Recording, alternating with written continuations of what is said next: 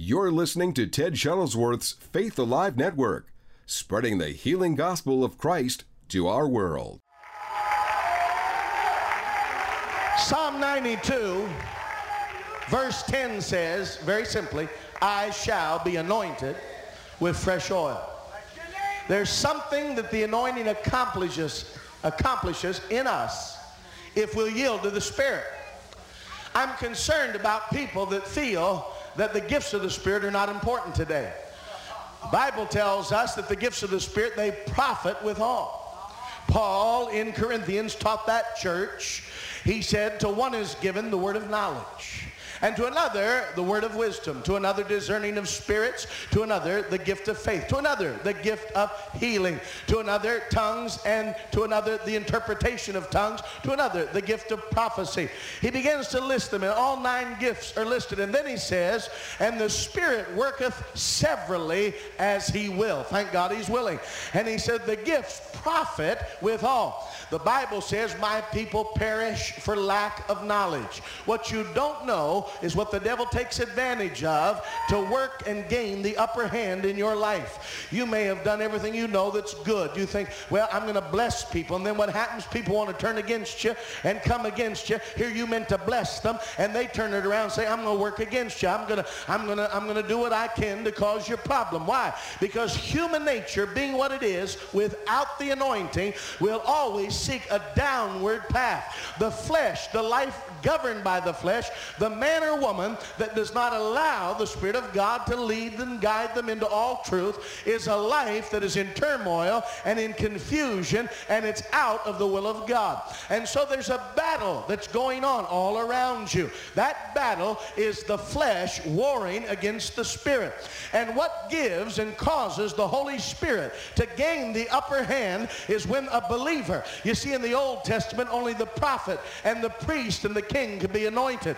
But when Jesus came, the Bible says, he said that if you'll tarry and wait for the promise of the Father, you shall receive power. You shall be anointed with power from on high. He didn't just say all the priests go and wait. He didn't say all you prophets go and wait. And he didn't say all you kings. But he said that this promise is unto you and unto them and as many as are afar off, that the Lord our God himself shall call. This anointing now is for every man. It's for every woman. And what excites my spirit, I believe more than anything, is I'm seeing people begin to press in and say, look, if they're not going to get it, I'm going to get it. If they don't want it, I still want the presence and the power of Almighty God. And so there are certain things that the Holy Spirit has put in the church that we might be blessed and strengthened and be literally profited by. And some of the things that the Holy Spirit has put in our life are the gifts of the Spirit. This afternoon I walked into the office, and this woman right here was sitting at the desk, and she said, I'm bringing my mama tonight to church. I assume you're her mama. And I said, yes, and I see exactly what's wrong with your mama. Isn't that what I said? And I began to describe to her what God was showing me. Didn't I do it? And when I was done, she said, that's exactly right. I don't know. I imagine she's already told her mama that God's been speaking to the preacher. But I'm going to tell you this, mama, God doesn't reveal these things unless he's getting ready to heal them. Because God's not nosy. He's got something he's going to do in your life. I've never met you, but God told me he's going to touch your heart tonight, and it's going to beat right. God told me where your blood pressure's been going high, it's going to be normal. God told me you had stiffness and problems in your knee and in your hip, but tonight the power of God's going to make you whole. I don't know the woman, never met her. This is the first I've seen her, but there's somebody bigger than you and I. There's somebody that watches over us, that knows us better than we know ourselves. And all I got to do is make sure that I'm anointed with fresh oil. My job is to be anointed, and God's job is to do the anointing. Hallelujah. And so I position myself that I can get in that place where the Spirit of God can strengthen me on the inside. I want you to know men will judge you from how you look on the outside. The Bible says that man man looketh on the outward appearance, but God looks on the heart. You may be sitting here tonight and say, well, you don't know about me, and you don't know what I'm going through, and you don't really care. You're just here, you blow in and you blow out, and looks like you're blowing up right now, but you don't do too much for me. But I'm not here to do something for you. I'm here to do something for Jesus, because Jesus has done something for me. I'm not in this thing for what I can get out of it. I'm in this thing to see what I can do for him. Hallelujah. And tonight, if you'll do something for God, if you'll praise him, if you'll worship him, if you'll give him glory, then I got news for you. He'll pay you right back. Amen. He may not pay you back on Friday, but he always settles up. Hallelujah. You are anointed tonight. I said you're anointed, and the devil knows if you release that fresh anointing, what you let go, God will give back to you. What you sow in the Spirit, God will sow into you. And this is the hour to be anointed. Come on, tell somebody, I'm anointed. I am anointed. I'm anointed. Someone say, well, that's a statement of pride. No, that's a statement according to the Word of God. I'm anointed. Some people can't deal with that. They can't handle the fact that you're walking around on this earth saying, I'm anointed of God. Amen. Well, he's caught up in pride. She's being lifted up in pride. Oh, my goodness, there she goes again, talking about her anointing, how God's anointed her. But if you really understood the Scripture, you'd know we're not talking about ourselves. We're bragging about Jesus. We're bragging about the fact that our elder brother Jesus, he destroyed the works of the devil on the cross of Calvary 2,000 years ago.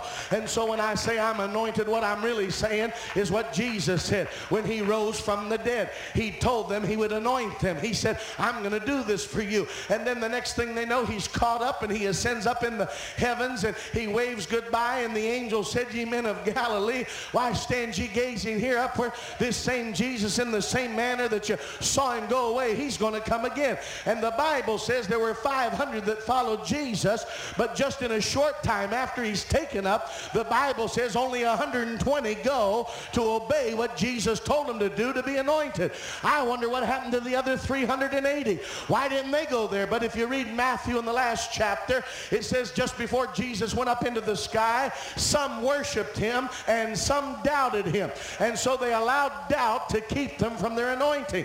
And I'd like to tell you that there were 380 that waited and obeyed the words of Jesus, but it's not so. Doubt destroyed 380 people from getting a fresh anointing. But I don't want to talk about the 380. I want to talk about the 120 that said, I shall be anointed with fresh oil. And so they gathered together, and the day of Pentecost was fully come, when all of a sudden there came a sound from heaven as of a rushing mighty wind, and it filled the room where they were all sitting, and there appeared unto them cloven tongues like as of fire, and the Bible says it sat upon each of them, and they all began to speak with other tongues as the Spirit gave them the utterance. What was happening? A fresh anointing was coming on the church. It was Jesus letting them know, when you saw me disappear from the Mount of Olives, you wondered what's going on, but this Holy Ghost is now a telegram from heaven. It's letting you know I made it all the way to the throne of the Father. I'm sat down at the right hand of him who is all in all in all, and now here comes the telegram.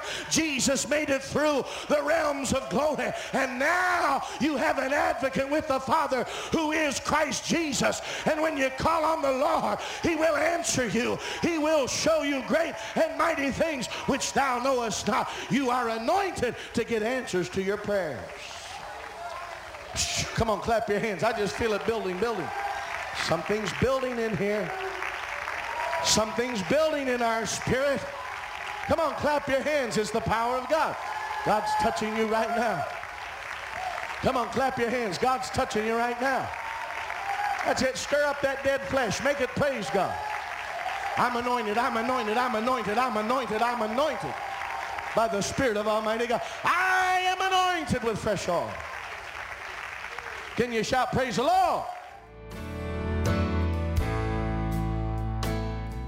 I want to thank every one of you that are listening to Faith Alive Radio Network. I'm excited about this, and I am looking for people to stand with us on a monthly basis as partners to help us take the gospel of Jesus Christ around the world. I've used this saying for many years. Our cause is Christ. Our compassion is for souls, and our commitment is to the world. And no matter what nation of the world that you're listening to this Faith Alive network, whatever nation you're in, you are a part of God's end time plan. Jesus taught us to go out into the highways and hedges and to compel people to come in. And by your support as a partner, you can help us do this. If you'll go to www.tedshuttlesworth.com/give, you can sow a gift today to help us.